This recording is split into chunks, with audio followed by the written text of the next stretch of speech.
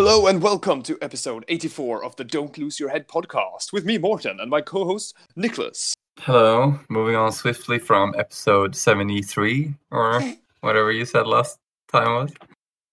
I'm dyslexic, but with numbers. I'm stupid. This episode, we have a special guest, Kalle on, who will talk about Titanicus, and he has some good pointers for hosting an event, and hopefully he will host an event. But he has been playing the game a lot. We haven't, and he has had some insights in potential problems if you want to host some major competition, or not competition, an event, basically. Yeah. He asked to come on and talk Titanicus, which we thought was a great idea because we have no fucking clue. Yeah, we've taken on a lot of guests to try to help us understand that game. Maybe one day we will. But until that, we have some other things to discuss.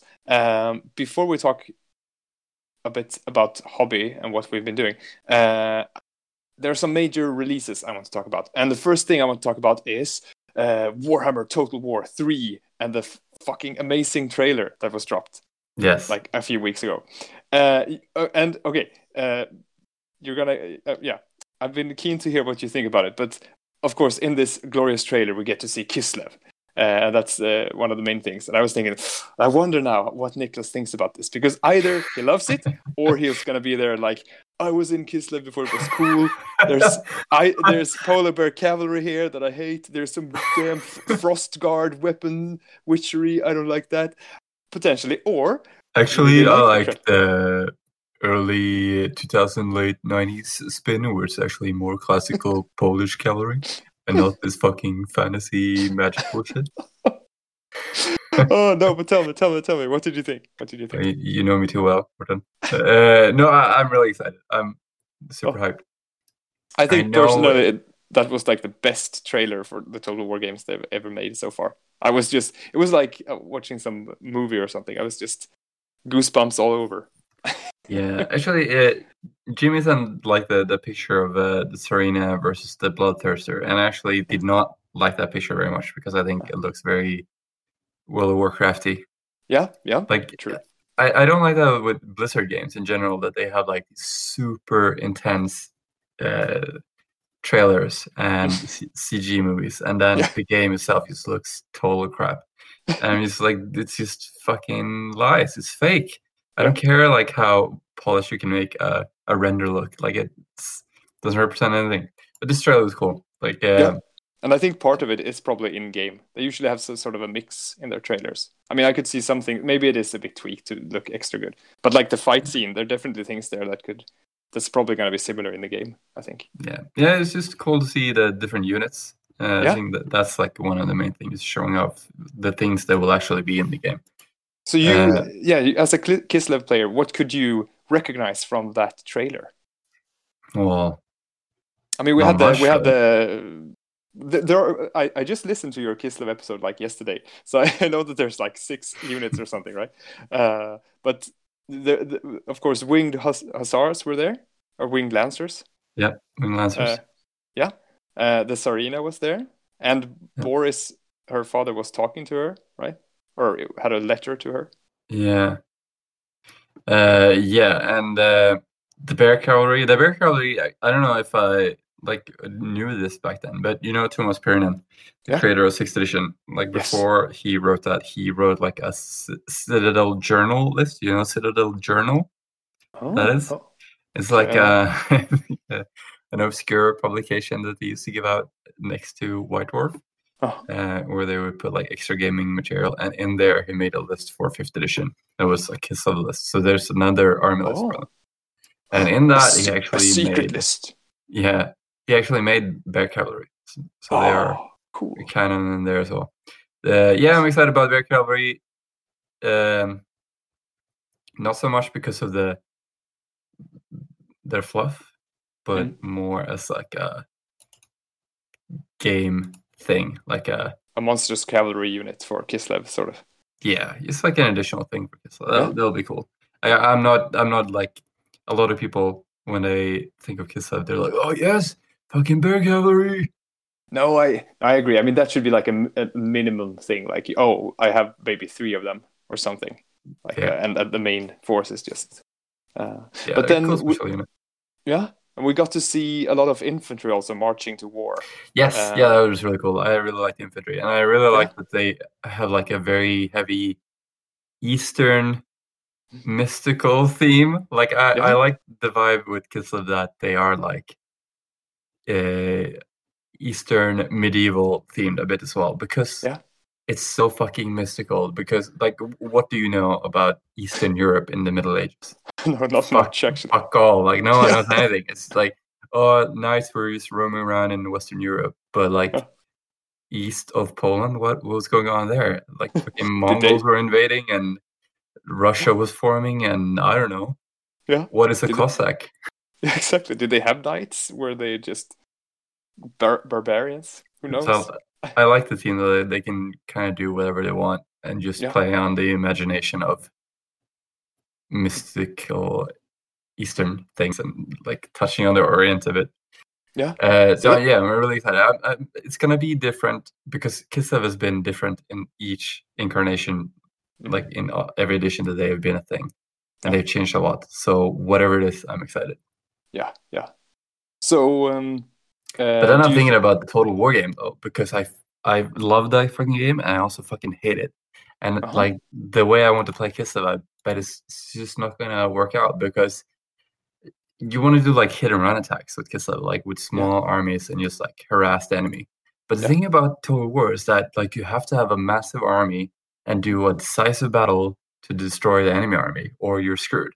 Like if you go with a smaller army against a bigger army, like you attack them, then you might not win, and then you flee, and then they attack you, and then you try and flee again, but you can't because you can only flee one time, and then these catch you and just destroy your entire army. And That's then they true. have their entire army left because they'll just regenerate until next turn. I mean, who knows? What if they make a new mechanic where Kislev is allowed to flee battles and without penalty, sort of? They could just press like, okay, I've done enough damage and now I'm just gonna suffer, so I'll just press retreat and you flee off the board, and then you can still move away from the battle, maybe. I mean, who knows? They Yeah. could potentially change things. I mean, they've made a lot of cool, uh, unique mechanics for each faction. So Yeah. It's just weird with Total War that they change a lot of game mechanics mm. throughout because that thing was introduced in Rome to Total War that you can only have like armies under a general. Yeah. Because before that, you could have like endless armies on the strategic map and just like a couple of Ah. units in each army. So that Mm. like it would work way better with that. You can just have small cavalry units. Yeah. And also fucking like I'm excited about the Total War, but I also fucking think of the things that I'm just disappointed with Warhammer Mm. Total War. First of all, Mm. it's fucking Dogs of War. Why don't they have mercenary units? They used to have them in Rome too. Like you could just recruit mercenaries, and that would be so perfect for Warhammer. Yeah, I've seen a lot of cool mods where people have made the Dogs of War into the game. But I mean, maybe it's something that I guess they have a lot to release basically, and they just haven't gotten to it yet. I wouldn't be surprised if it comes Now in third. fucking years. That's no, that's a shitty excuse. The second thing is fucking But naval battles. Where's Banner War in Total War? That would be the best. yeah, that's true. But I mean, there hasn't been any chaos demons for all this time, so people have of course been upset about that. Ogre Kingdoms also. I mean, Yeah, there's big factions missing, so that the get the Dogs of fucking War are word. not in the game yet. God damn it! It's been out for how long now? Like 8 years? I don't know. I'm not Feels a like game. I'm not a game developer. I don't know. I don't know how long time that takes. I can't. But I mean, but that's cool. And the other big reveal, of course, was Cathay, which that yeah, really blew me away. Like what? yeah. Which is just like a blank canvas. I mean, there hasn't ever been any units for them, has there? There's been like In mention. first edition, there were ninjas, I think. Ooh. Or second, I don't know. I mean, They that's also were something. actually. Oh yeah, now that I think of it, there were some like super, very not politically correct things in the third edition. Oh. Third edition army book. There were some stuff from Nippon as well. Like they were literally called kamikaze suicide bombers. I think. Okay. Well, I'm looking forward to seeing them again. Yeah, but as you said, it's really cool because a blank canvas because it's never never really been done. Yeah, and I Because also everything else has been like, oh, I've seen this before. Let's see how they do it in Total War. But this is crazy. And I feel like I don't know much about fantasy from China and Japan. I mean, other than like some manga and stuff, but so I mean, who knows what they would go with it? I think when the designers talked about it, it sounded really, really promising. At least that it's gonna feel completely new, but still feel like Warhammer. I just think of Mulan. Yeah, and that's one of my favorite Disney movies. So if it's that, I'm happy with it. The old one, of course, not the new. Yeah, well, apparently they're gonna like lean heavily on the dragons. Like it's called they call them like the dragon emperors of. Yeah. Oh yeah. Will they be like the Chinese long dragons? Do you think? Like, woo? I hope so. Yeah. It was kind of fun because I'm reading through the Tamarkan book at the moment to get some Nurgle inspiration, and then there was this little side thing where they were basically, well, they're marching and they're just about to enter the mountains and fight the ogres, and then in this army you have this nasty guy who's called Sail the Faithless, this wizard dude who's leading the Dolgans or something, and he's this typical trickster guy, he's like, of course Tamarkan, I'm doing anything for you, but then he's always like, I have my own agenda. And so they're like, no, okay, now we're gonna go into the mountains, everyone, let's do this. And then he is like, oh, now I'm gonna tell these crazy beastmen to come with me to attack the Jade Tower. That's like one of their watchtowers watching over the Silk Road or whichever road to Cathay. And then you got a little tidbit of that, them fighting, of course, mentions of people with samurai swords and some strange like animated constructs in stone that were sort of flying, sort of gliding. All kinds of, they're very good at describing it in still this vague way that just like, oh, what is this mystery? I think they were also firing cannons that shot javelins and stuff. I mean, I like it. Yeah, it was the master who wrote the book. Alan Blythe. Yeah, exactly. So, and they do hold off. They hold off the Chaos Storm actually. So, yeah. One of my favorite art pieces is in the Ogre book, where the ogres are attacking a Kislevites caravan going to Cathay.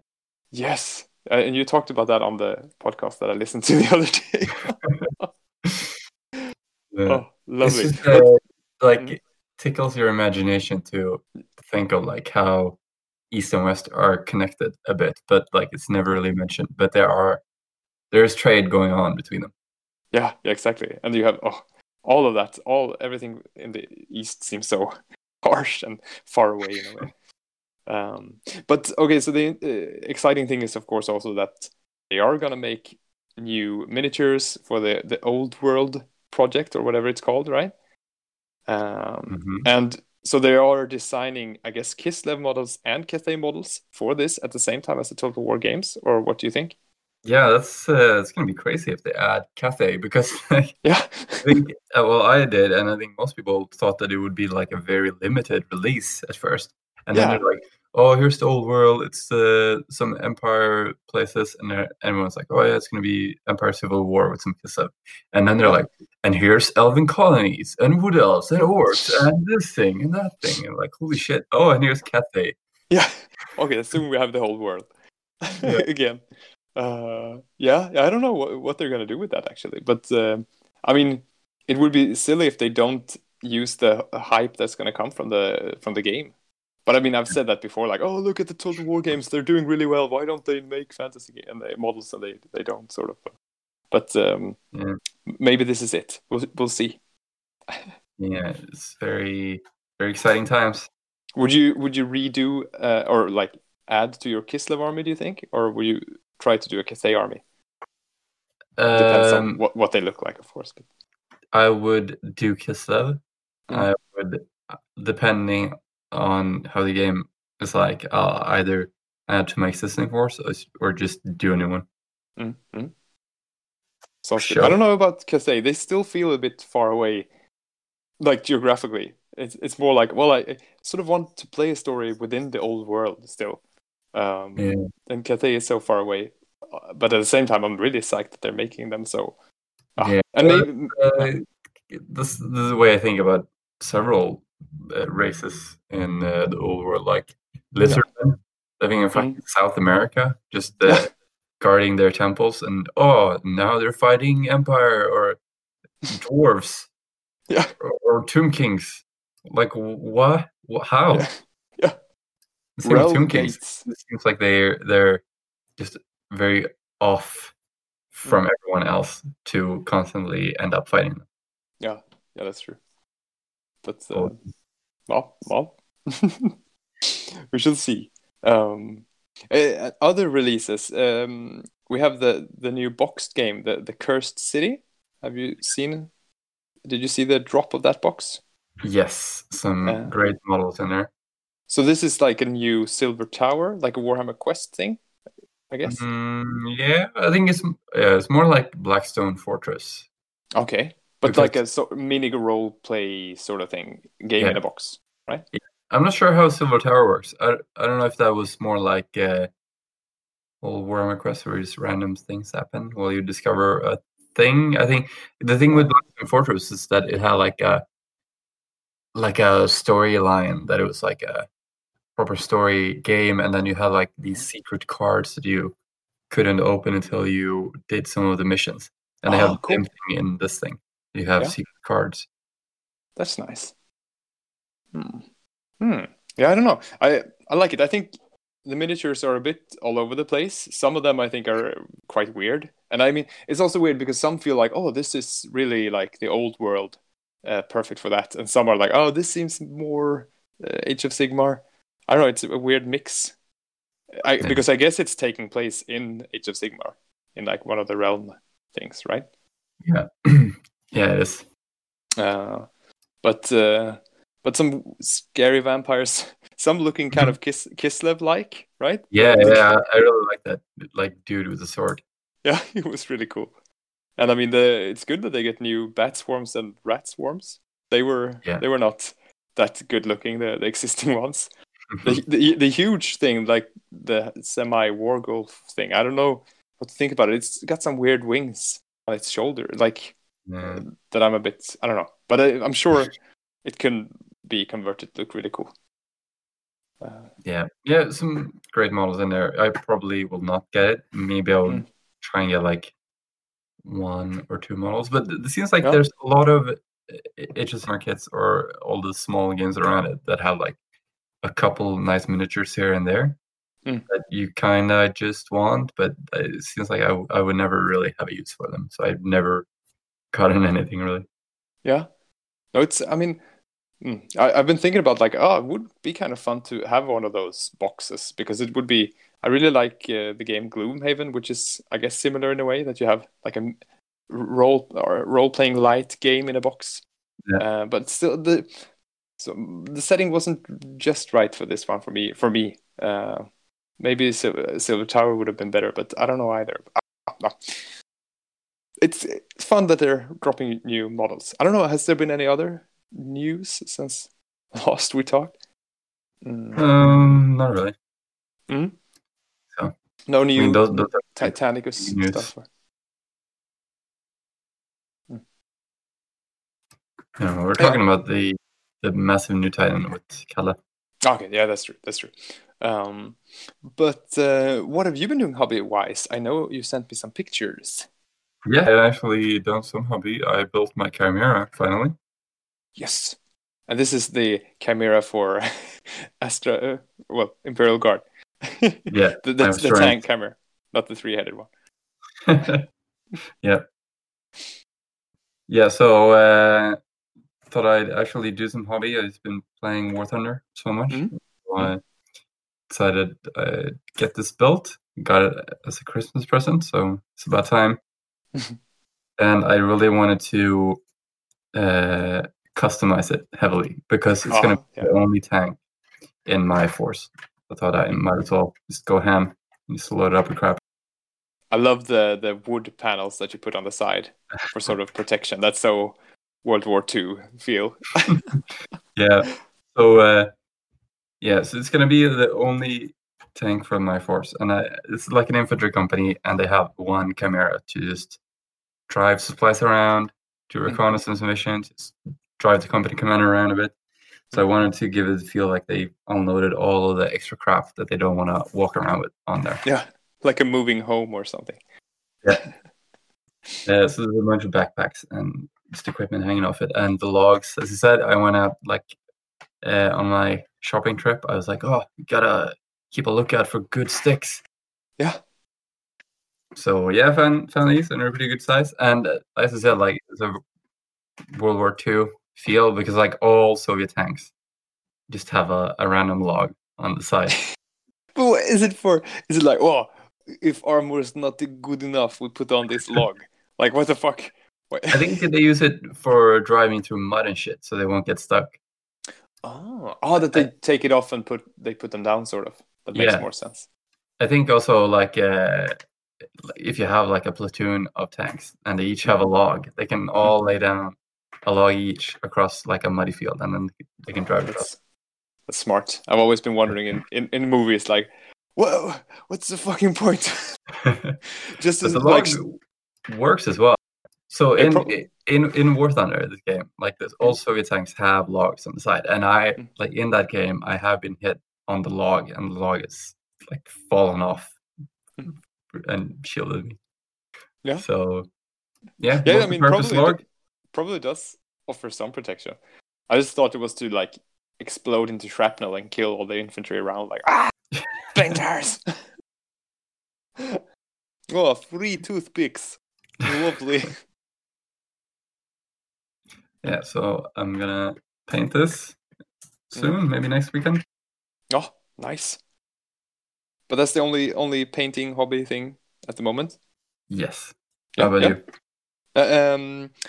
I'm just sitting here waiting for my Warriors of Chaos to arrive. But they're goddamn Brexit, they're stuck in Germany. That's the biggest problem in the world at the moment. But I'm hopeful. So I've just been thinking like, about the, how will I paint this Nurgle force that I'm making, and have so many ideas, and I couldn't stand in it anymore. So I went and bought this model, this new, what is it called, like Lord of Blights, I think, like a single model. Looks sort of like the old Nurgle champion guy with the big belly. That's been the guy with the fly shield, right? Yes, the new one with the fly shield, yeah. Which was a lovely model to work with and really fun to paint, and I got to try out doing all this nasty source on him and stuff, and I'm happy with his color scheme. I'm gonna do like a lot of metals, because I don't want the metals to be just painted green, like the armor plates and stuff. So I'm gonna go for more metal look on them, and then have green on all the cloth and stuff. And I sent you a picture of him. Yeah. And you said it looked okay. Yeah, it was a few days ago. I need to look at it again. I finished it and put some like a snow base on it also. But yes, I'm really happy. I'm really happy with that. Oh, nice maggots in his belly. Mm-hmm. Yeah, it looks lovely. So what will you use him as? I'm gonna put him in a unit of these the Blight Kings, which were added in the end times, and I know that they're not. Well, but they're just so cool looking. They're like, in a way, chosen, but chosen by Nurgle, and almost like a monstrous infantry unit. So I'll just have 6 of those guys, and nice. We'll see. They're sort of an extra that I can put in if people want to play with them or not. We'll see how OP they are, or if they are OP. But yeah, so okay, so it's basically a race against the clock as usual, because when the Chaos Warriors arrive, I will be completely engulfed in that. So before that, I should really finish the Birdman, of course, and Richter Kruger's Cursed Company.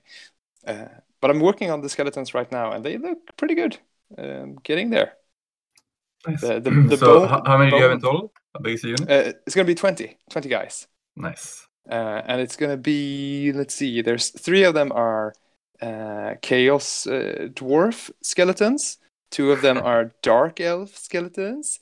Then we have like 4 that look like they are my mercenary guys.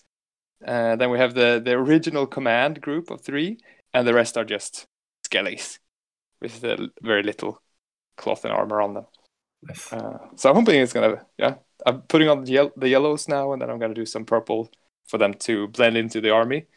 I think it's gonna look good. Yeah, it's gonna be a really cool unit. Very characterful. Yeah, and then if my friend Danny starts with his vampire counts, it's gonna be good to have an undead unit that hates other undead, sort of, or at least Richter Kruger has hatred them. But nice. I love the idea that they're just gonna. I hate being dead. I'm just gonna kill you. Although if he has the rule that if he kills models, he adds new skeletons to his force. So if he kills a skeleton, does he just add a skeleton? Doesn't seem like fluff-wise that it works. Well, now we're getting into the skeleton science again. Have you been following the discussion of how skeletons can blow horns? It's been raging across the Warhammer Fantasy Facebook groups. Yeah, that's true. Most of the musicians are horn blowers. Yeah, but I mean, how does anything work with skeletons? Yeah, that's true. That's true. They look kind of cool though. Their horns. So I like the musicians, but well, my skeleton is actually I think it's a goblin guy with a big bone that is beating on the drum. So he works at least. Maybe I'll play him as maybe he actually is a halfling. Maybe that fits better with my theme. But they're lovely models. Even especially the old command group. They are really well detailed, despite being so old. Yeah, well, they knew their shit. Metal supremacy. Yeah, it's the Perry brothers. Yep. Hats off. All right, should we move on to the main topic of the day? Yeah. Let's go over to ourselves, talking to Kalle. All right, we will be back after this.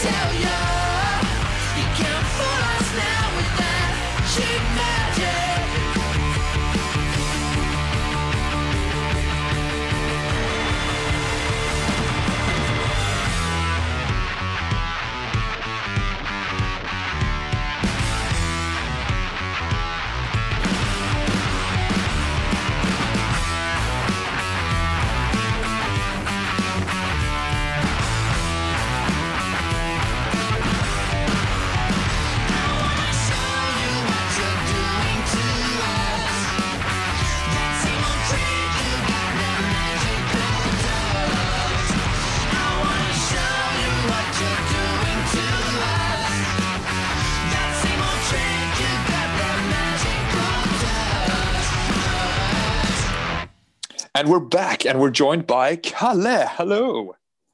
Hello. Self-proclaimed Titanicus expert from the south of Sweden. Yeah. Here to expert, I don't know. Titanicus, yes. Well, compared to us, definitely. We know nothing. For the seasoned listener, you will remember Kalle from many moons ago. You were on. It's been on several episodes. Yeah. Yeah, maybe 2 or something. I don't know.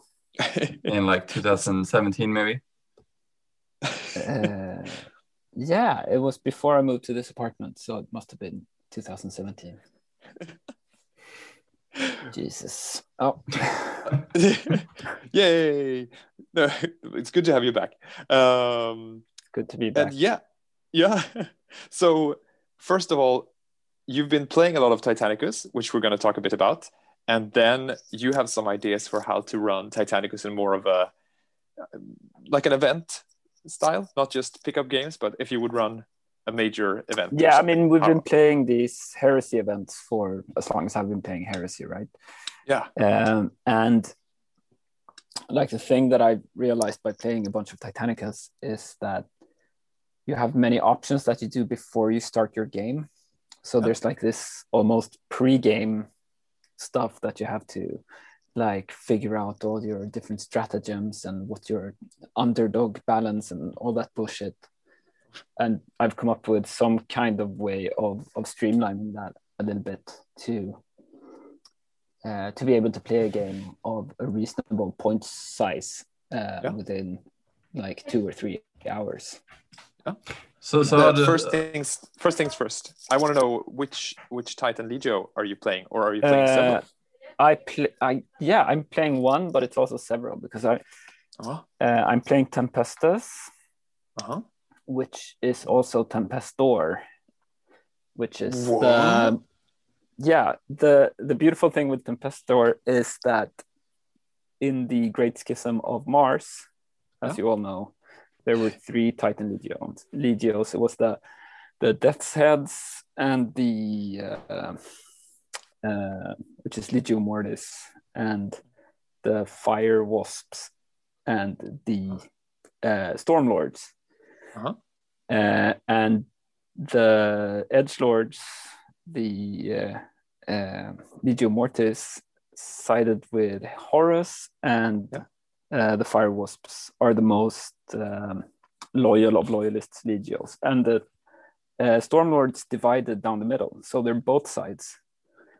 Cool. Which was a decision that I made like a really long time ago when I painted a Warhound for my Heresy army, that I wanted something that could be both loyalist and traitor. And this is like the 50-50 Legio. That's pretty cool. There's not that many things in the Heresy that I can think of that split like that. Like none of the Space Marine Legions split. So that 50-50. I mean, you could play like Loyalist Death Guard after Istvan, but they must have died out pretty fast. So this Tempestor. Yeah, Legio... I know, and it's like I'm not that familiar with the storyline of Titanicus or like the specific battles and stuff, but there's no big, cleansing or like when they get rid of all the loyal elements on Istvan 3, for instance. There's no event like that I know of, at least. So... Are they still around in 40K? Like the split like that, or do you know what happened to them? Yeah. There's like old art of Tempestor Titans with like birds' heads and stuff. Oh, cool. And I don't know what colors are they? I have no idea. They're the blue camouflage and checkers, black and white checkers. Oh, okay, sweet. Which I think is also like a great color scheme. They're like an old school Legio, which I like, and they have turned out, first time I played with them, that they have some pretty nice special rules as well. Which is also interesting when you compare Titanicus to Heresy, is that, in Heresy you have 18 Legios or Legions, and they all have their special rules, and then they have like force organization special rules on top of that. But in Heresy there's like, I don't know how many different Legios there are there. I have no idea, but I at least 30. I don't know. Oh yeah, and there's rules for making up your own, right? Also. Yeah, which are completely ridiculous. Which is one of the things that I change in the event format that I cooked up. Yeah. But what I really enjoy with the game is that you have, like, you play individuals instead of playing like a mass. It's not a mass game or mass battle game in the same sense as Heresy is, because you have maybe, 5 models on your side, and you have a much more granular damage structure to these models. So you have hit locations, and I guess you're a little bit familiar with the game and how it functions. I don't know. You've never tried it? No, I've tried it. Or you've tried it? Okay, a couple of times actually. We have talked about it previously on the show, and we had on other guests like my friend Frederick. I think he talked a bit about it also. Gave us some hints. But yeah, it seems, as you say, a lot more. You keep. I mean, at first glance, it's like, oh, it's only 5 models. How convenient! It's gonna save time. And then there's so many fucking different little things to keep track on. Like, what's my plasma generator up to? How many void shields do I have? And all that stuff. But that makes it fun, of course. Yeah, I really enjoy that, and it keeps your, like, all the special rules that you have for Titan are usually printed on the terminal, except for the rules that are sort of global for your whole list or for your whole battle group. Yeah, the terminal is a great addition to the game. It looks really cool and just makes it a lot easier to play. I think, like, when the game launched, though, there's a lot of people saying, like, oh yeah, I gotta, like, build my own terminal or magnetize it or punch holes through it, because you just put a lot of stuff there that can easily be knocked out. Yeah. And they should clearly they never play the game. They should. I mean, you can magnetize it. For it. Imagine having that on your iPad. There are apps.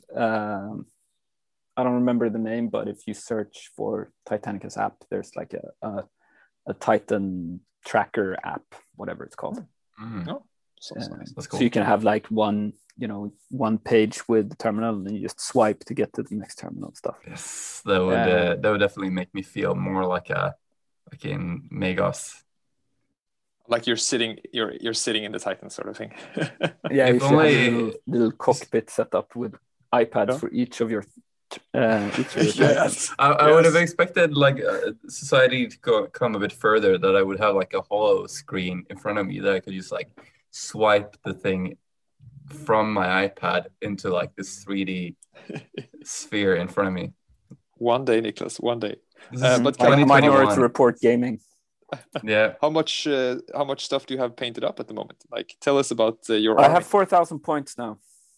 Okay, but I don't know what that means. 4,000 points. One warlord.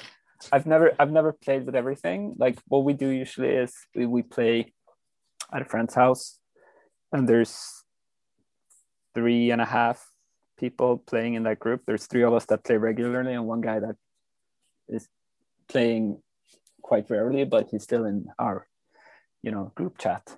A lurker. Yeah. Exactly. And yeah, due to COVID and stuff, and COVID is really the reason that we started playing in a smaller group, because we wanted to try playing outdoors. At the end of summer. So we set up, we have this big gaming venue in Malmö, and they decided to close down. Exactly. So we borrowed a bunch of gaming boards from there. So we put them up in Hampus, like in his garden. So we started playing outside, and then all of a sudden it went dark. And it's really nice to play in a summer evening, but in August it gets dark. So he hooked up like his big painting lamp from his apartment and stuff, so we could have some lighting on the gaming table. But we had cool. That was basically the first game for all of us, so we had no idea what we were doing, and we didn't play with any special rules and stuff. But with an actual weather chart, like, oh no. The rain will now influence your aim. Yeah, exactly. a wind factor and stuff. Yeah. But when we played that game, we decided like, okay, this game is about terrain. You need a lot of terrain to make this game interesting. Oh, really? Okay. Yeah, because you want to be able to hide even the biggest things. Yeah, and if you're hitting like 2,000 points, let's say, yeah. which is a pretty big force, you could single out a powerful threat in your opponent's army and kill it turn one, which is never like, it's never interesting. But what kind of terrain do you use? For the first game we played, we took a bunch of, you know, cliffs and rocky hills and stuff, and like dead trees, which made like, we needed terrain that wasn't, you know, scale specific. Yeah. Because all of us in this little group is pretty picky when it comes to, you know, having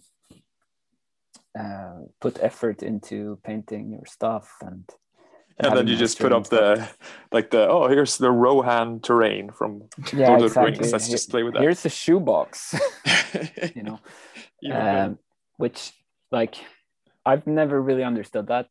Like I don't think the gaming experience is that, like, it's not that necessary for me to enjoy the hobby as a whole, that I need to, you know, play with bases with numbers on them instead of models. Yeah. Or which some people are super into the gaming side, but I've never really understood that. Like, what's the fascination with that? I think the fascination comes from the story and the sort of the visual representation of what you're doing. Sweet models. Yeah, I like the models. But anyway, 4,000 points is what I have, and that's 3 warlords, 4 reavers, 4 warhounds, 2 night lancers, and 3 little stompy knights. Hey. So it's basically like a little group of everything. But back to the terrain, I'm really curious. Like, what is? You say you need a lot of terrain for this game. Like, what kind of terrain is this? The shit? Because like for fantasy, you need woods, and that kind of makes the game work, and hills and stuff. And for 30K, you just have ruins everywhere. Like, I see a lot of ruins or houses in Titanicus, but are they like? Does any big thing, like, is a rock just as good as a house, or how does it really work? There's no like cover effects. The only thing that you have to consider is like level of obscurity or obfuscation, or whatever the English word is. But like if you see 50% of the opposing thing, you get, you know, -1 to hit. If you see less than 25%, you get -2. Okay, so is there no other interaction with terrain? Like, could a big warlord there stomp through? Yeah, there are optional rules for destroying terrain. And yeah, so you could play with that, but then like for me to have that make sense as a gaming experience, I need ruins to replace the you know, the buildings that I shoot. I want to put the ruin there instead. Yeah, that would look really cool. But as you say, if you just remove it and then there's nothing there, I don't know. Just thinking, like, it would be cool if you had like a canyon table for Titanicus. Move in and out. Yeah, and we're building, like, Oscar and me are building a bunch of terrain. We basically went on all the miniature trading sites. A lot of people sold out their terrain that they bought when the game launched. Oh, yeah. So we bought a bunch of these little houses and Games Workshop houses. Yeah, the houses. I like them. I think they look really cool. Yeah, they're beautiful, and they're super fun to build. Because it's like building little apartment buildings. And I combined some of them with 40K stuff to make like a Mechanicus complex. So I put a bunch of chimneys and smokestacks on it. To make something a little bit different than just, you know, here's apartment complex number 87. Well, but you need that is sort of how depressing the 31st millennium is, though. yeah. And there are a Oh, yeah. lot of like beautiful 3D people out there that make these like additions and add-ons and stuff for this kit that you can make a little bit more. Do you have a 3D printer? I don't have a 3D printer, no.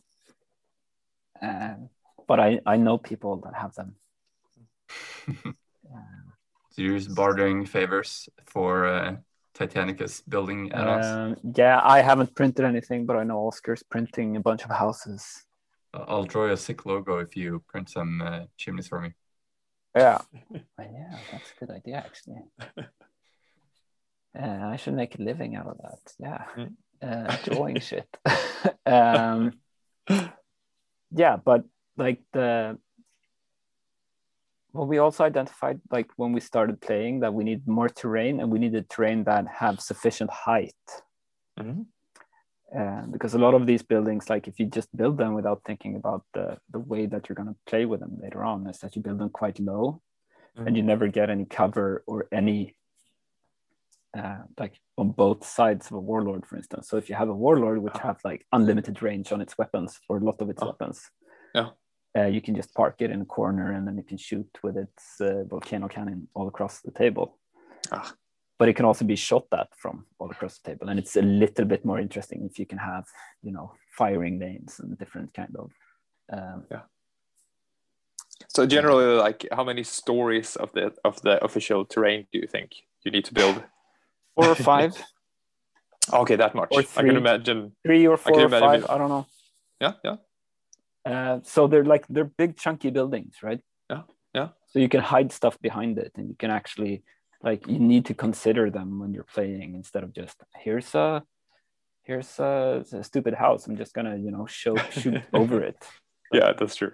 Then I can imagine like there's a benefit then for, you know, knights and stuff. You know, they're really vulnerable, but they can hide easily, and that sort of makes them worth taking or something. Yeah, knights are always worth taking. Knights are super powerful, but also I think they're like a little bit ridiculous, because they like if they get into melee combat, they hit on a 2+, and they have like extra attacks, and there's regardless if it's a huge Titan they're fighting, or and the warlords can't turn around to hit him, right?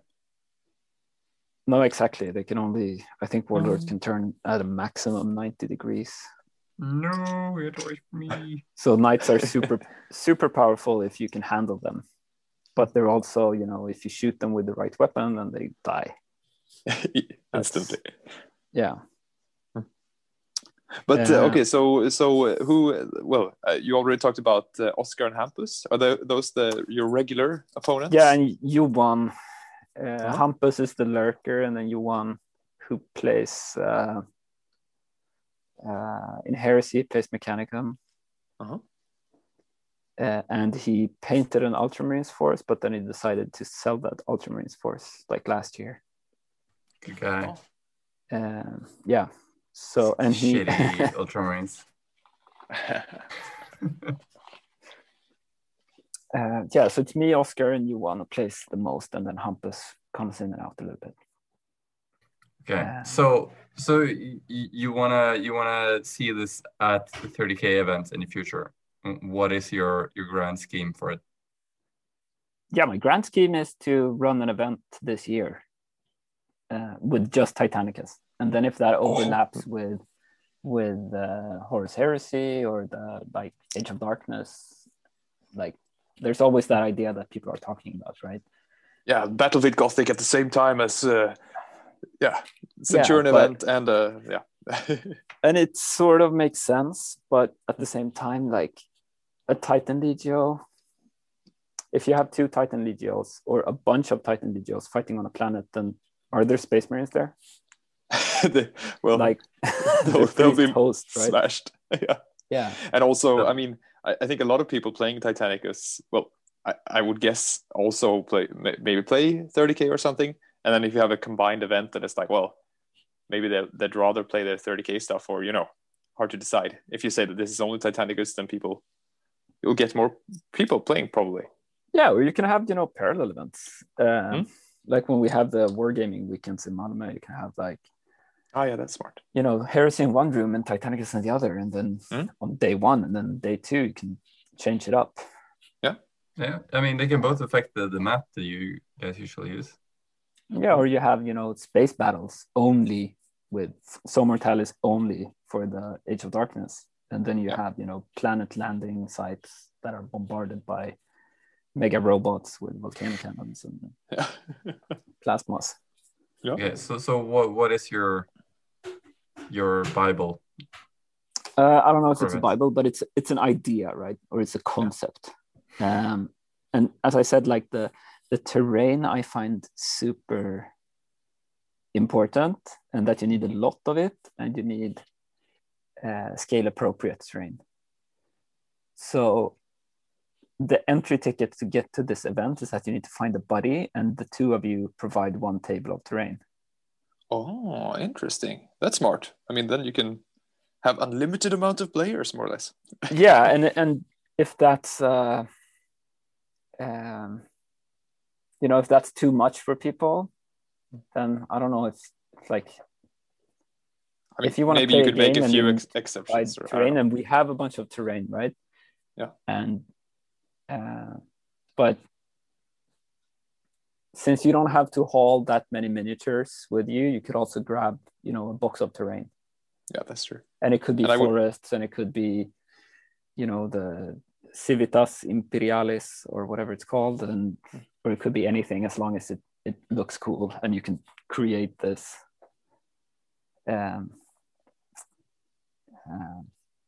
So the event part of playing is more playing people that you don't necessarily play regularly, but you bring terrain with you. Yeah, I mean, most people will have terrain that they play with in their group anyway, or something, or they bought the starting box and they have this terrain anyway. And I posted this in the Swedish Adeptus Titanicus Facebook group, and the guys, the Dirty K group, they have a bunch of tables, right? Yeah, and they would be super happy to do some kind of joint venture on this type of thing. I think. Yeah, because you need a little bit more materials than you need for a Age of Darkness event. Like if you come to a regular Horus Heresy event, you say, oh, here's my army, and maybe you have a book, maybe you don't even have the rule book. But here, if you're having 20 players, you need to make sure that everyone has their fucking terminals, and everyone has their markers to put on their terminals. Yeah, and everybody has maybe the special dice and all that shit to speed up the games.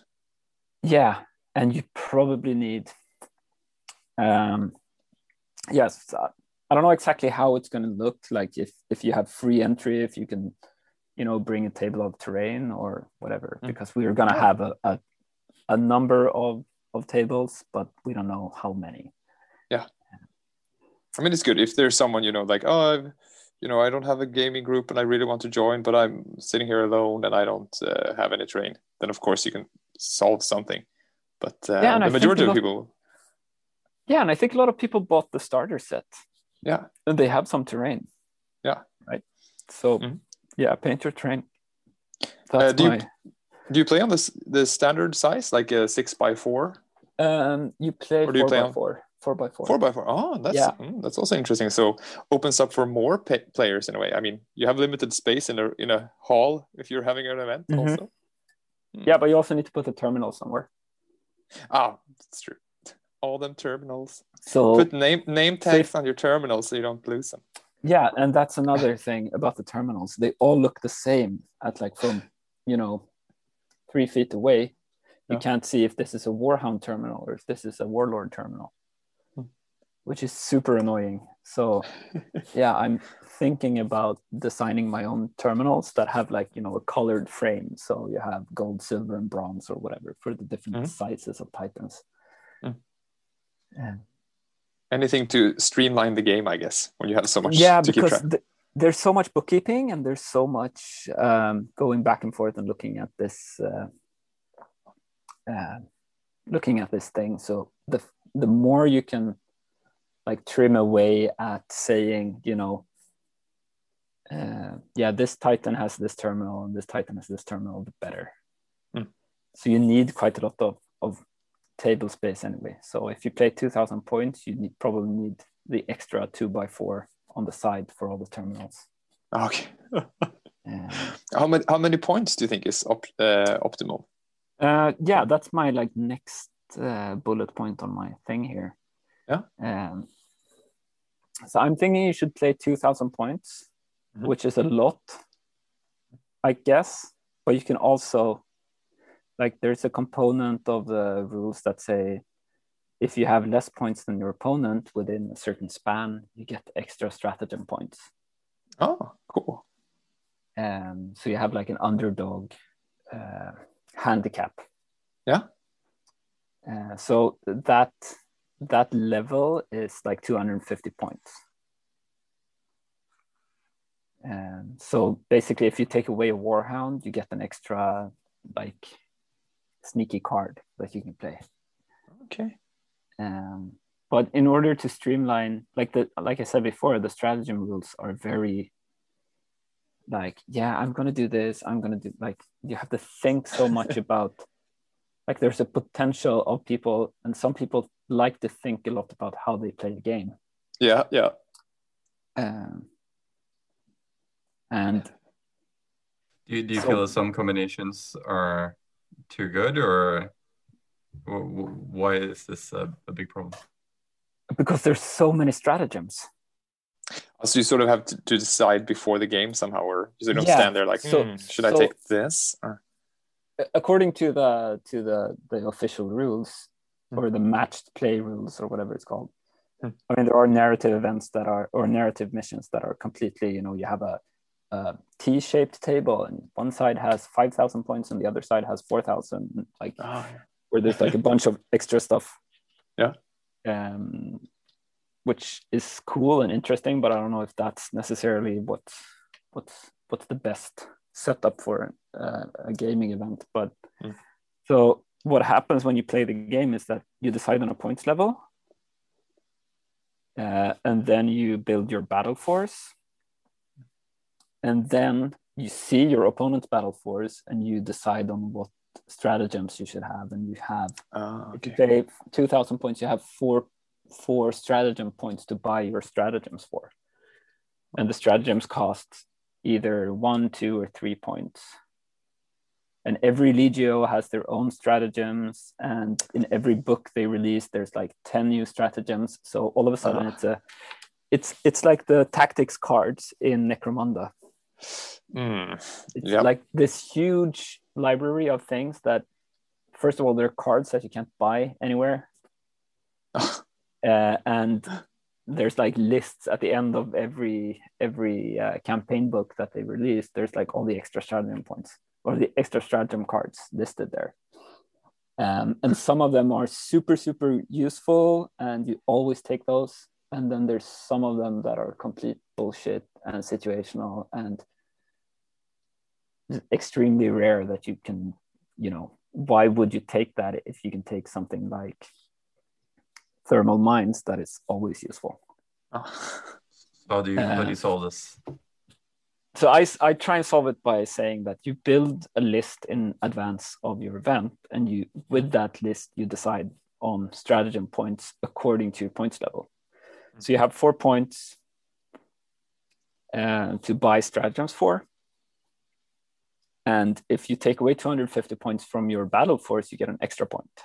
Yeah, that's nice. So if you know that, I can't fill up this, I don't have enough Titans, I'll just take an extra stratagem or something. Exactly. And if that's a sort of fair handicap system, I have no idea. Well, I mean, that's by the designers of the game, so... Yeah, exactly. And then, because otherwise it's like... And then you have that sort of 4 points as a benchmark all the time. Otherwise, if you show up to a game and you've decided that you should play 2,000 points, but both of you have 1,750, then you both get, you know, there are certain things in your list that can generate extra stratagem points for your opponent. That's what I'm trying to say. I don't know, like how big of a change do you get from stratagems? Like if you face a certain legio, then you're like, oh shit, now I definitely need that card or that stratagem, and then you face something else, you definitely need something else. I don't know. I think they're important to how the game plays, especially if you get like a bunch of extra ones. But I think that, you know, at least the way that we've been playing, there's, I don't know, maybe 100 different stratagems. And I think there's maybe 10 or 15 of them that we use regularly because they're just better than everything else. Yeah, maybe you could, like for the event, you could take 10 cards, but then for each game, you'd have to decide on those 4. Yeah. That's cool. You build a deck. Or you just randomize for everyone, every game. But then I guess then people also will just take Tamla because they won't know what their stratagems are. Because then you still get to switch it up, but you don't have to go through 100 of them before each game. Smart. Yeah, my idea was to allow people to have different army lists that they can use that are paired with different stratagem. I like that as well, because then you sort of also tailor your idea of a list, and then I mean you have time, so you can print your stratagem cards or write them down or whatever, so you can study them before, sort of. You're not taken like, oh, what's this every time. You should know what you're bringing, sort of. Yeah, and some of the stratagems are like, you know, combat effects. Some of them are extra victory points. Some of them are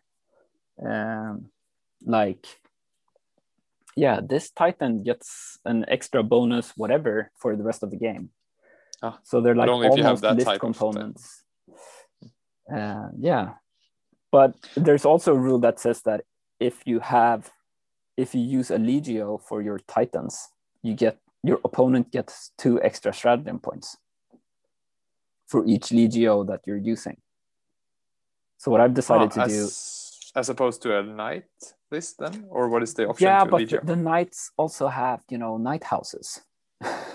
So yeah, it's very complicated, the system, and you can like, if I decide to play in 2,000 points to have Titans from 3 different Legios, my opponent should technically get 6 extra stratagem points. Oh, okay, now I get. Oh, so if you mix, that's when you get. Oh, okay, I understand now.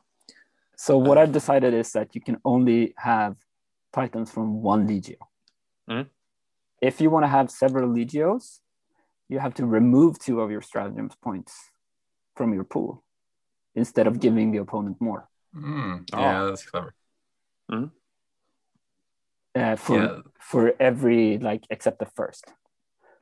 So you can have maximum 3 different Legios, and then you have no stratagems at all. Yeah, because if you take 2 Legios, you kind of force your opponent to do some extra thinking. Like, oh, here's 2 more cards that you have to decide on. Oh shit! What? Let me just go through this list of 100 different cards. Yeah, and you don't want to, you know. Yeah, we have 2.5 hours. Then it's lunch, and you know, you want people to be relaxed and have a good time. Yeah, when you played before, how long would you say it takes to set up the game when you're sitting there looking at stratagems and deciding? No, we've decided that we decide our stratagems, you know, before we start, before we show up.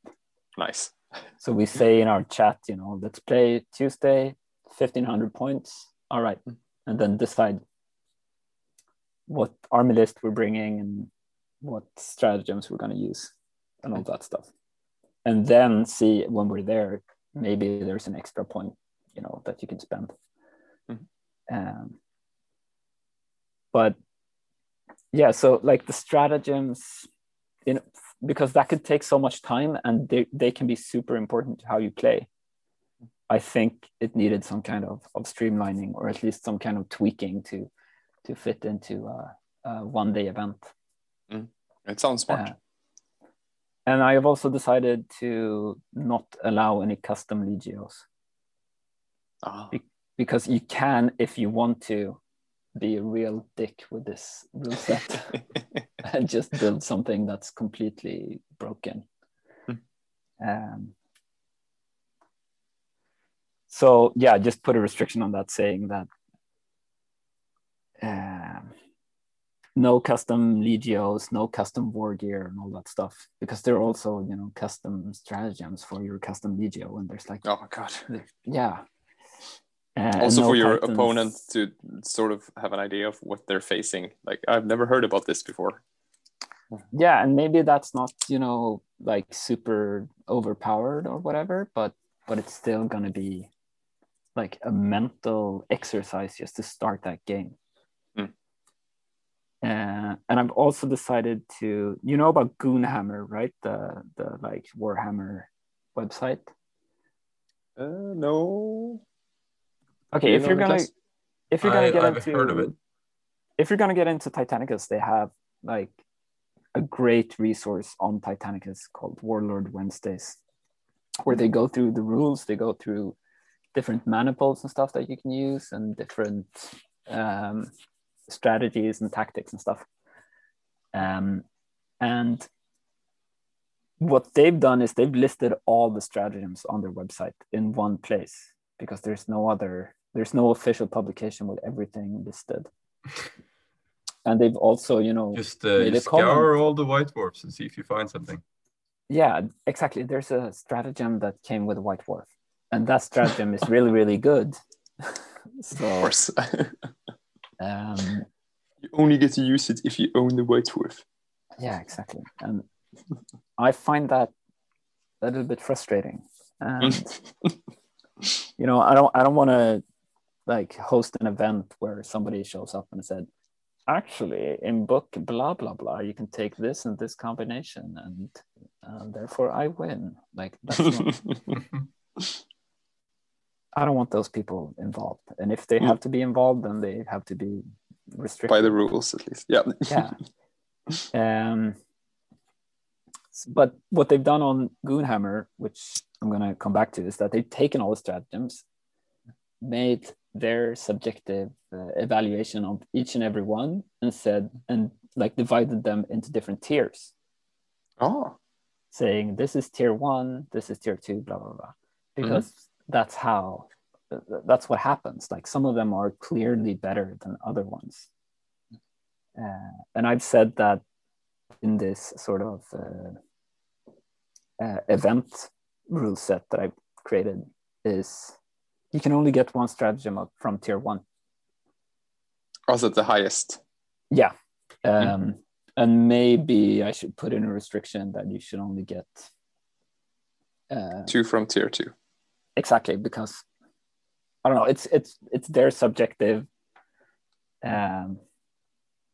you know, evaluation of the stratagems, but I think it's like, for me, it was a nice way of saying, yeah, you can't just take the ones that are good and then, you know, because there's like a big gap between the good ones and the bad ones. I mean, it's also hard to tell someone to take something that's bad, sort of. But yeah, I mean, yeah, it sort of happens, I guess, in Age of Darkness, because it doesn't really matter that much that you're running a not optimized list, because not a lot of people run optimized lists in that format. But it's tough with any kind of event, because you always, I mean, you have, in the perfect world, people would self-regulate and just bring fluffy lists and just to have fun, but you want to try to. Then one person's idea of a regulated list is another person think it's just not good at all compared to the best thing. Yeah, and some people just don't think that way, right? They just say, yeah, but I can take, you know, molecular acid on everything in my army, then why wouldn't I? You know, it's there. Yeah. And who are we to judge? I mean, I'm judging them. I'm me. I want to judge them. I think, like, if you expect a narrative event or whatever we call them that we're playing to be a competition, then yeah, I'm not interested. I'm more interested in somebody showing up with a beautiful painted army and a vague idea how to use it. I mean, then of course it's like it's a tactical challenge, the game itself, But I'm more interested in the tactical challenge on the tabletop than the tactical challenge in list writing. Yeah, well, you have the opportunity. Like, there haven't been any other Titanicus events that I'm aware of in Sweden. The first event will be when everyone is totally new to rules. Yeah, that's true. Yeah. Because so only one tier 1 stratagem. Mm-hmm. Because that also makes people, they have to choose if they want to take the one really good thing or the other really good thing instead of taking both of them. Oh yeah, that's true. And then I've said that all power fists and chain fists for reavers and warlords cost 0 points. Mm-hmm. What do they cost otherwise? I don't know, like it depends on the weapon, but I think it's like 15 points or something, which is the same as for a reaver, it's the same as a Gatling cannon. That's the also no one ever takes it, or no, but if you take it, you can use it once maybe. Does the Warlord Power Fist have a Vulcan Mega Bolter? It has on the model, but it's not there in the game. Have you said anything about that? No, but maybe I will. I know they created, like the Mournival Events guys in Australia created a sort of Titanicus FAQ or errata or whatever they call it.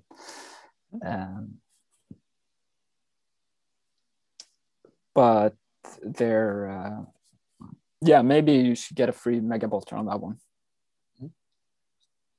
Yeah, it just seems weird because it's like it is a weapon in the game that is actually quite good as well, and it's on the model, but it's not in the rules.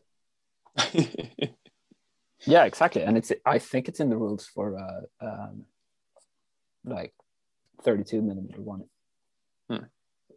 Yeah, but yeah, I decided to just change that so they cost 0 points, because then people will probably take them, and if they don't take them, there's like it's so because you can attack with a ranged weapon in close combat as well. Oh, okay. So why would you take the fist otherwise, sort of? Yeah, and like everyone likes the idea of a warlord with a big fucking power fist. Smashes, you know, but that never happens. Oh, because a warlord can move 6 inches. Oh yeah. Or if it's really, really, really determined to move, it can move 12 inches. But then you have to, you can't do anything else. You have to push your reactor twice, and then, blow up. A Warhound can just run around it, because a Warhound can move extremely fast. So if you invest, 25 points or whatever it costs for a power fist on a warlord, like you can't use. And you have to buy it, and then you can't, if you're determined to use your power fist, then you can't use any of the other weapons, because then you have to put full stride orders on it. So it's, I think it's ridiculous that they cost points. So I say 0 points, unless you take 2. Then only the first one is free, because the first one is always free. What about missions and stuff? Are there sort of like 6? These are the 6 standard missions, or how do you play a game? And would you have different missions and in an event like this? Yeah, what I want to do is I want to have specific events or specific missions for each table. Oh, nice. Yeah. And have like table effects and stuff, because they released an open engine war deck a couple of months ago that I managed to get my hands on. Which is, you draw a random from a deck. You draw a mission, you draw a deployment map, you draw a planetary effect, and you draw like a battlefield condition. So you can, play. You can play kill points. Oh, and you also have secondary objectives that are your personal ones. Okay. So you have a common primary objective, but then you have like secret secondary objectives. So yeah, I want to experiment a little bit with that for each table, and that has to do with the terrain. So if we have an ice table, there's an Ice World card in that deck that fits, and there's like one rule where you play that it's super hot, so all your Titans have a harder time venting their overheat plasma and stuff. Oh, cool. No, but I mean that's always the thing with events, like how complicated the missions are, and then that takes time also. Like it has to be decently streamlined, I guess. But I mean, if you have all the information at the table, it should be fine. Yeah, I think it should go on a table basis. Because for me, Titans are so big and such a powerful, planetary force that they fight over continents. Yeah. They fight over like climate zones. Definitely. What else is there to think about? Talk about missions special and some restrictions and special deployment zones, and I think it's I don't care if it's like a balanced mission or whatever. And then I've made some erratas for the terrain rules when it comes to like Titans can walk over stuff, and according to the rules as they're written, they can walk over an obstacle that's their scale divided by 2 inches high. So a warlord, which is scale 10, can walk over something that's 5 inches high. And I mean, it is 5 inches high, that thing. So what the hell? That sounds weird. Does it make it like a little somersault over I don't know. or... Does it walk through a building? Then I mean, that could, so I've said, instead of divided by 2, you divide by 4. And then you round it to the nearest half inch. So are there any dangers with going over a building? No. You just difficult terrain. Half speed. Okay, cool. So more effects. Yeah, terrain will play an important part. Yeah, exactly. And I think maybe I should change it so like you have these floors. If all the terrain were the official Imperialis buildings, you could have, Warhound could walk over 1 floor, Reaver could walk over 2, and Warlord could walk over 3. That would also streamline it a lot.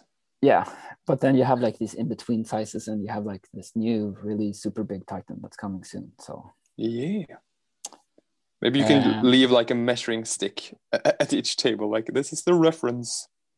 Oh yeah, obstacle reference stick. Yeah.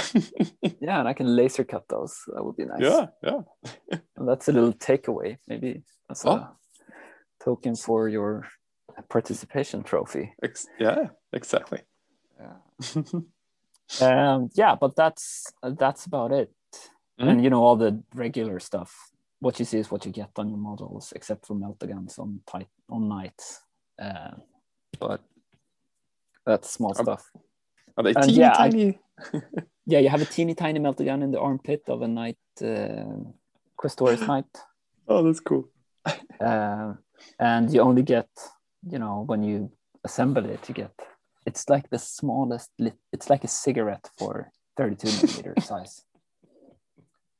But is that meltagun equivalent to like the Stormbolter on a drop pod in 30K? The little thing like, oh, I might as well roll this as well. And then it's always that thing that kills the warlord or something. No, it's super dangerous. It's a strength 8 auto hit.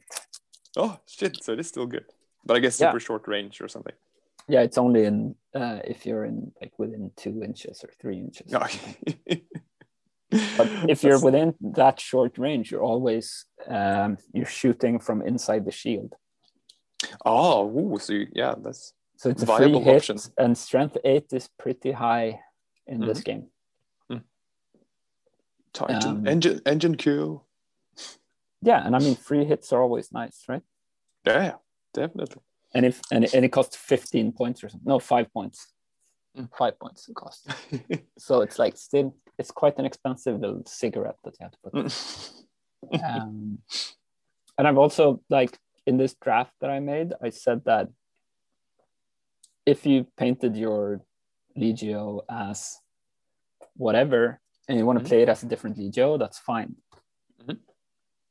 Especially if you made a custom Legio, I guess, and you can't use your custom rules. Yeah, exactly. And like U1, for instance, he painted his Legio as Legio Krytos, the World Burners.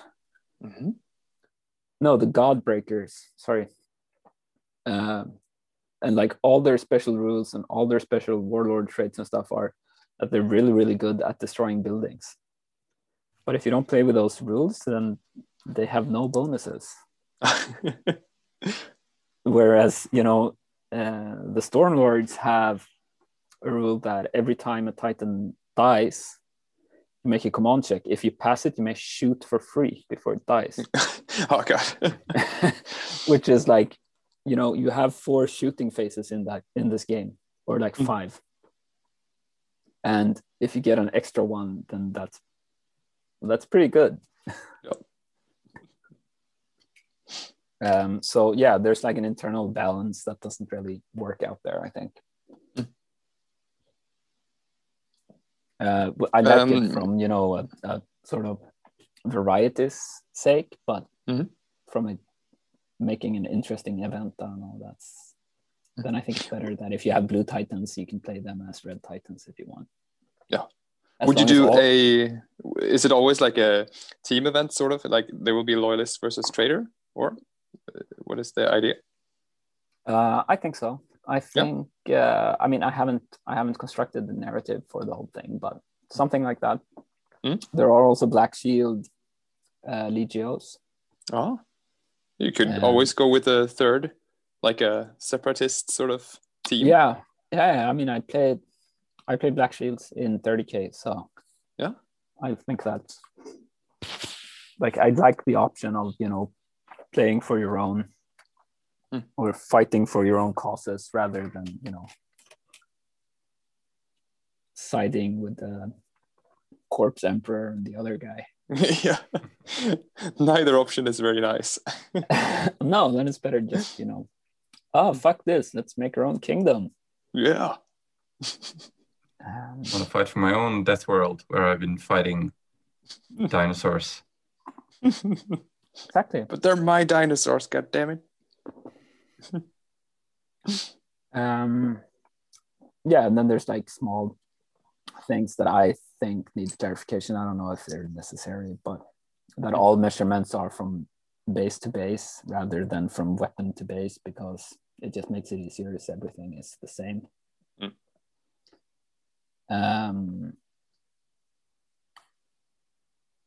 Yeah, so, I think that's it. And no building damage. And yeah, the biggest thing of the whole thing is that you're going to be allowed to pre-measure.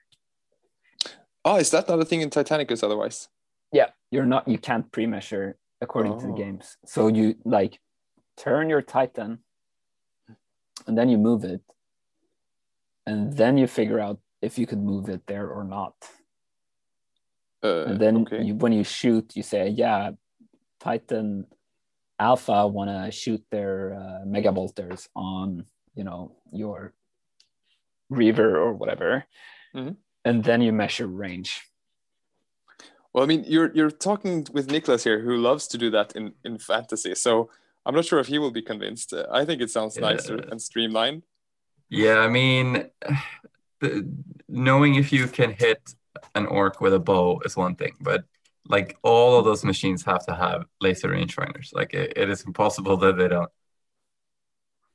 Like they have all these fucking sensors and shit in the heads of the Titans. So one of them must be able to. Yeah, like all those little lenses that I spent so many hours painting. They must do something, right? Yeah. From a gameplay perspective, though, I don't know how big of a difference that makes in the game, but it's the same Battlefield Gothic, and I do like that you can't measure range in that, because it just adds some more suspense to the game. But that's also like. But is it more fun to play that way? I think so, sure. Are you ever charging anything in? I've never played Battlefield Gothic, but you never like ram anyone, right? Or can you ram people? Yeah, you can. Yeah, I'm bored as well. It's just I don't know. It's the same in fantasy as well. Like you're setting up a couple turns in advance for a charge, which you also do in Titanicus, I guess. And then you're like, oh no shit, I got it wrong, and then things fuck up. So you don't have like this, like everything is going according to plan except for what the dice tells you every time. It's like it depends a bit more what you how you move your models as well. Yeah, but the plan, you decide on your plan depending on like how far away you are from your opponent, right? Yeah, well, it also depends on where your opponent moves, I guess. I feel like this is a discussion for another time. Pre-measuring, yes or no? I just think that it makes for like, if you can consider your options, it makes for like, it's more fun making those decisions that if you make a decision in the blind and then figure out if it works or not, especially when it comes to close combat attacks and stuff. Because close combat is so hard to achieve in this game. And so is it a random charge range or is it just a move? No, you charge your like speed. Oh, okay. But if you can't measure that in advance, I mean, it can always lead to these shenanigans that you had in fantasy also, I guess, where you know, either you try to sneakily measure other things, you know, or you take your longest weapon first and I'm going to shoot with my warlord at this thing at the other side of the table. And I'm just going to put the measuring stick all over the table. And now I can see how long it is between these two titans. And there we go. And you know the exact length of your forearm or whatever. Yeah, exactly. Or you know, you put your dick on the table because everybody has measured their dick once in a while. Yep, many times. Although it tends to change. Yeah, that's an aging sign of aging. Yes, it's a problem. There are pills for that. No, but and also depends on how well the other how well painted the models are, how hard you get.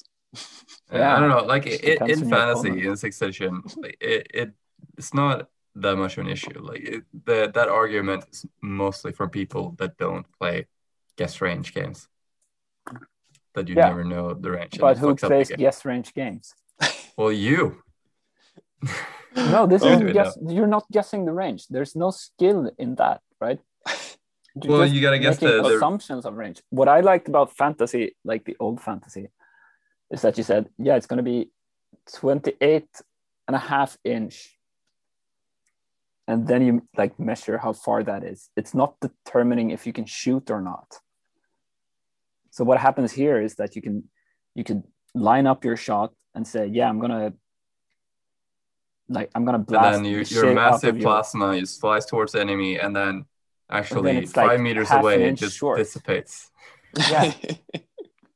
No, but I do agree. That's just frustrating. You're not making. No, from like a you're not allowed to even fire your shot, right? What the robots are, you should definitely be able to measure range, because as I said, all those fucking sensors must be able to know. Yeah, they have their little screens and their iPads and their Palm Pilots and like whatever the Mechanicum is doing to their machines, and they have little spirits talking to them and all that stuff. Servo skulls.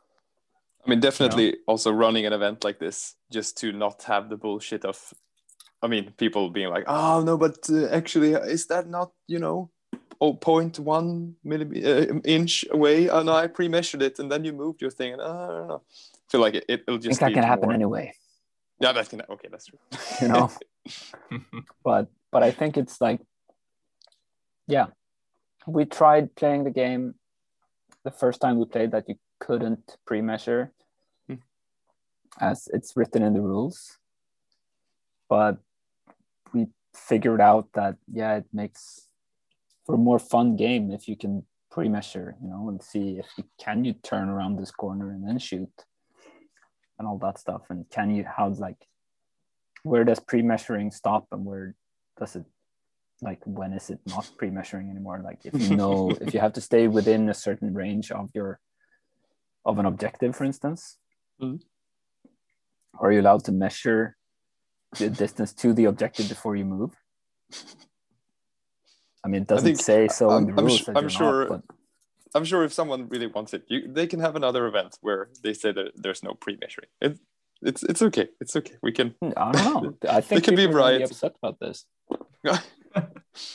But then again, I have 4,000 points of a Legio that's on both sides. So I can play with myself. Yeah, that's true. The safe bet.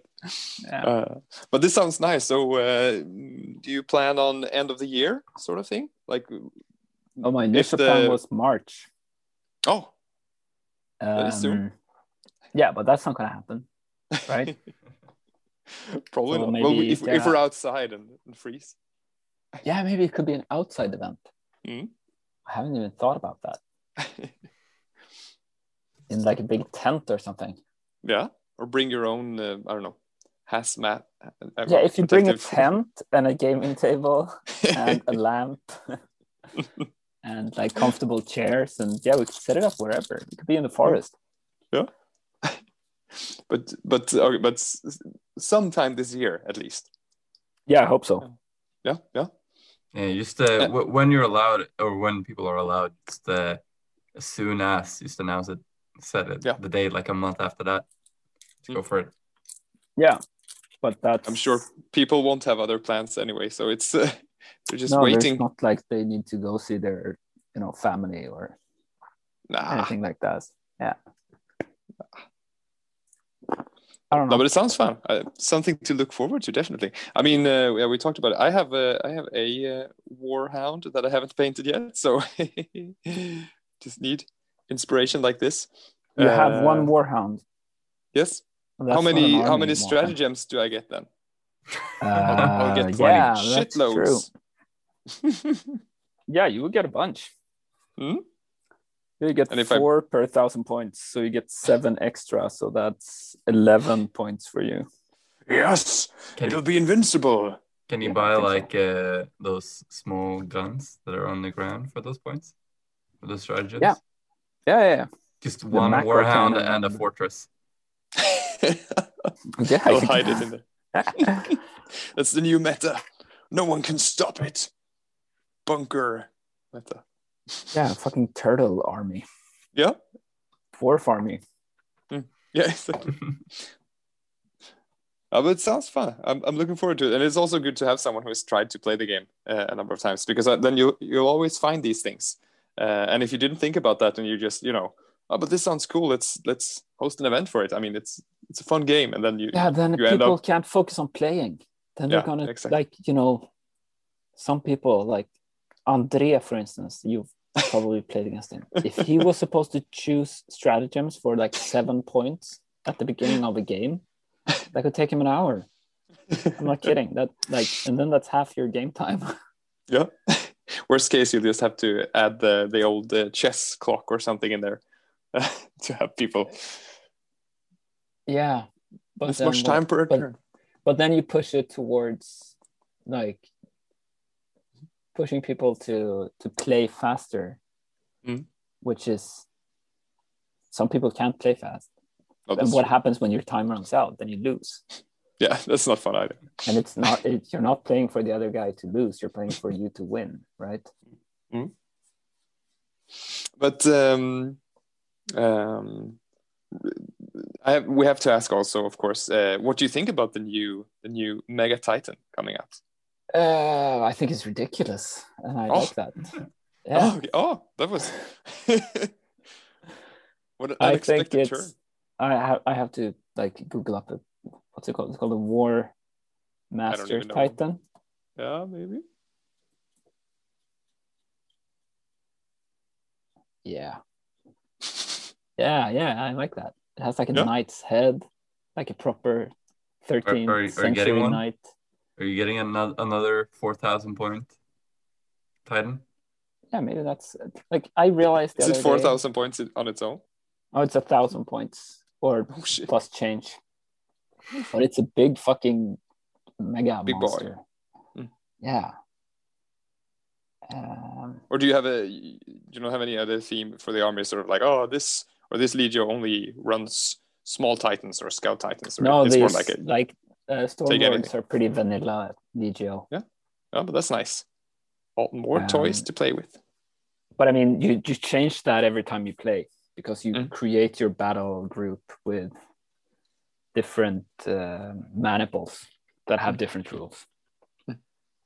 And then that's how I ended up having, 4 of every Titan, because like it's more fun to play Corsair maniple if you have 4 Reavers than having 3. And it's more fun playing a Lupercal Maniple if you have 4 Warhounds than having 3. And if you have 3 Warlords, you can play the Extremungus Maniple, which is the most badass Maniple there is. Which is just 3 Warlords, and they get a bunch of bonuses to strength when they're firing, but the reactors go up. I mean, I think it's definitely going to be interesting to see if Titanicus takes off or not, sort of. Because so far it feels like, from what I know, I mean, a lot of 30K people are like, oh, I'm interested in that. People playing, that play other games, they got this as well. And then, they have it and they've tried it a few times. But, will it become a thing, that, but every year there's several Titanicus events only, and people, like, there's a player base that only play Titanicus sort of thing. Yeah, actually, I think that's going to happen. Mm-hmm. I think, like, something that I've done recently is I started to get into the Middle-earth, like, Warhammer. It's not called Warhammer, but, orcs. Games Workshop. Yeah, Middle-earth strategy battle game. Oh, yeah. And it seems to be a super active community. Oh, but they only play that game. Cool. Yeah, that was super big at my game club. Yeah. Hmm. And I think Titanicus could be like that in a way, because it ties in nicely if you're running a narrative event and you want to have, if you play for one day, you need minimum 6 players of Titanicus. So people don't have to play play the same guy twice, which could be a little bit boring, but because the game itself is so much more of a game than Age of Darkness. Mm-hmm. Age of Darkness is, army lists and a setting. Yeah, it's a setting, and a setting that everyone loves, including me. And it's like, it has beautiful miniatures, and I'm painting up also now, restarting my World Eaters from 2015. Oh, nice. We're doing an Istvan campaign. Oh, it's all coming back to the start. Yeah, and I've actually, I have to ask you a question about that, Morten. Because you're a scientist, right? Like, are you? You're like a worm scientist, I guess. Yeah, a worm scientist. So you dig in the earth and stuff. Yeah. But analyze DNA. Biologist. Yeah. Biologist or whatever. I'm a Magos biologist. But is it also biochemistry and stuff? Maybe a bit. Yeah. But you know more chemistry than I do, probably. Try me. Yeah, because we had this discussion, right, in the Istvan group, like how we should base our miniatures. And this is a complete tangent off of Titanic. I don't know if we should wrap that up first, or if you want to talk about basing for 20 minutes, because I could easily talk. Yeah. Is it Life Eater virus related? Yeah, it's Life Eater virus. That they bombed that down to the planet, and then it turns all biomass into this sludge, right? And then they set it on fire. Yeah, that's true. So wouldn't it all be? Yeah. What color would that have, like in science? Burned earth. Yeah. Yeah, just like different, ash, like from black to ash. I would also guess. Yeah, but that's sort of boring for. Yeah, it's like, it's black with a gray dry brush, Yeah, because that's also like the Black Sands is sort of like Istvan 5 in a way. It's convenient if you want to do a crossover army. Yeah, that's true. But it's also it is kind of sad, because you think of all the cool special terrain things that they had in the books, the corpse grove and the swamp full of just dead people, liquefied dead people or whatever. These things, that's true. Right? Like everything we're should building just be all dried that up.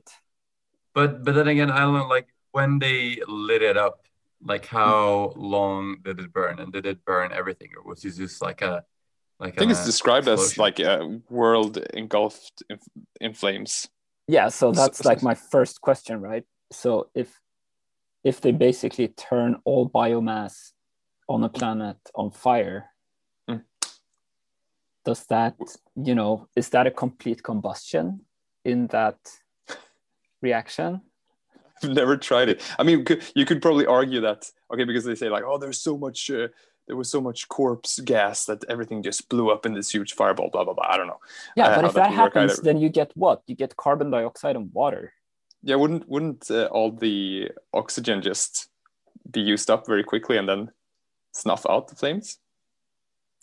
Yeah, I mean, you're a science guy. I'll run an explain this Armageddon to us, Morten. But coming back to the basis, then So say you burn everything, and it says like in the novels and stuff, it's like, yeah, it was a dark ashen landscape, and the buildings were black ruins but that implies that the combustion is not complete, right? Because if you have soot, then that's like carbon particles that aren't.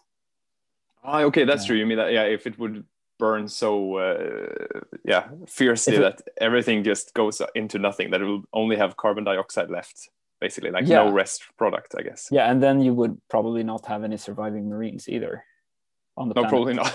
Yeah, but the ground. They were in a cave. Yeah. yeah, and but then like sand and stone and shit, that doesn't burn. That turns into glass. True. Yeah. So I guess it depends on the fire, the temperature also. What was the material in the city of the ground? Was it soil? It was 35% silica and. Yeah, I think it just burned up all the oxygen, and it must have been more like an explosion than a fire. Yeah, but there's also like, sentences about there's like a little bit of a fire raging in this sector. Oh, still later, you mean, sort of thing. Yeah, so probably everything didn't just go up like poof and then. No, yeah, you're right, and I mean there wouldn't be a perfectly equal amount of corpses and dead material all over the planet. Also, it would be aggregated in places, and you would have, in the cities maybe you would have corpses, but if you wouldn't have, parks and other things that could burn, if you just have like big concrete slabs, and then you have deserts and mountains and stuff that maybe are devoid of as much life, then you would have less fires there. So I think I think you would have to write like a master's thesis about the combustion. Yeah, I think you need to run a simulation. I'm gonna do it. I'm gonna take an aquarium. Run the numbers, fill it with. I'm gonna kill things in an aquarium. I'll have to invent a good life eater virus first, but that'll be easy. I'll just take COVID and mix it with something. Probably have something nice lying around, some smallpox or something, and they'll see.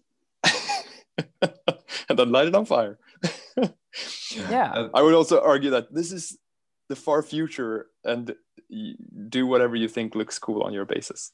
No, but like the debate that we had in the group was, should the basis be black with gray or black with brown?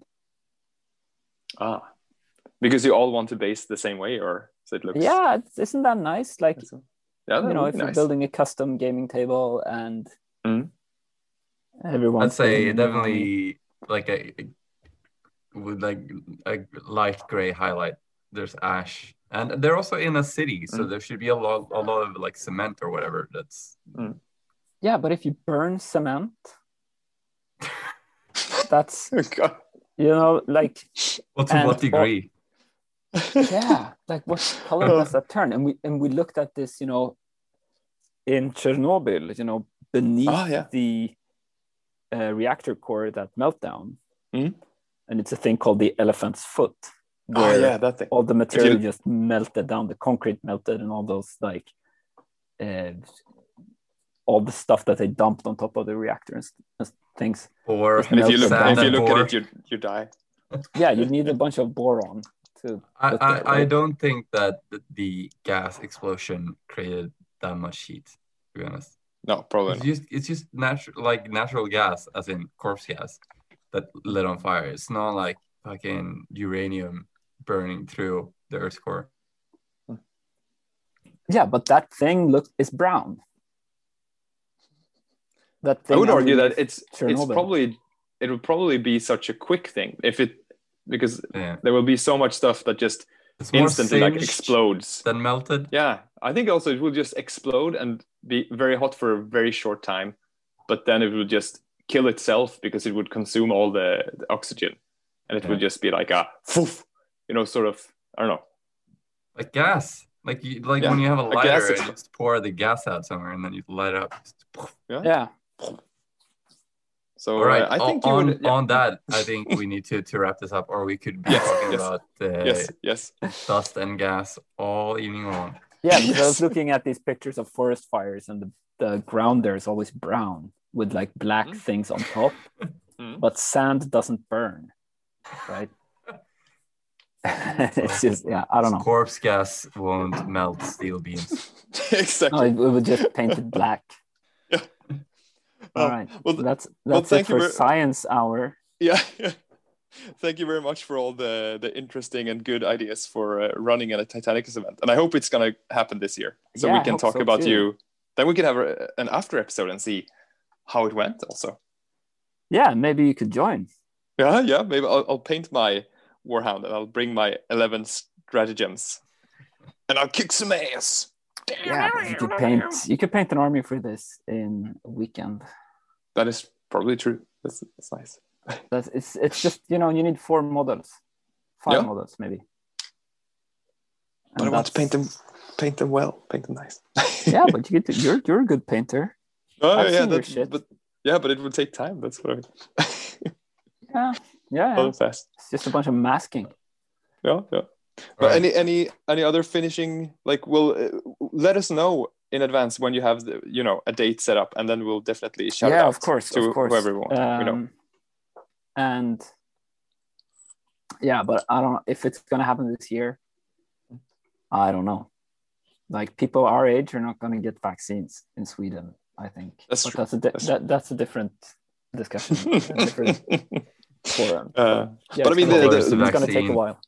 The Malmö Wargaming weekend usually held in like October, November, right? Yeah. So until then, surely we're either all dead or we can play. Yeah, but then I have to negotiate with all these 40K maniacs. We can be outside. Yeah, if people bring their own tables. Yeah. We just need a hall, a space. Yeah. Play on the floor if that's what's needed. We could play under the 40K guys' tables. Yeah. It's unused space. On top of all their, rolled up toilet paper that they keep their models in. Yeah. I'm one of those people. Yeah. Dirty peasants. Well, it's good though when you get a nosebleed or need to take a steamy shit mid-game. Yeah. A combat shit is always tactical shit. Tactical shit during an event. Yes. Yeah. I don't know. You haven't tried the diaper scenario? No. That's also another discussion. Yeah. With that, I'm gonna wrap up this episode and say to all you people out there, remember, Fulgrim takes head, Fulgrim gives head. Don't lose your head.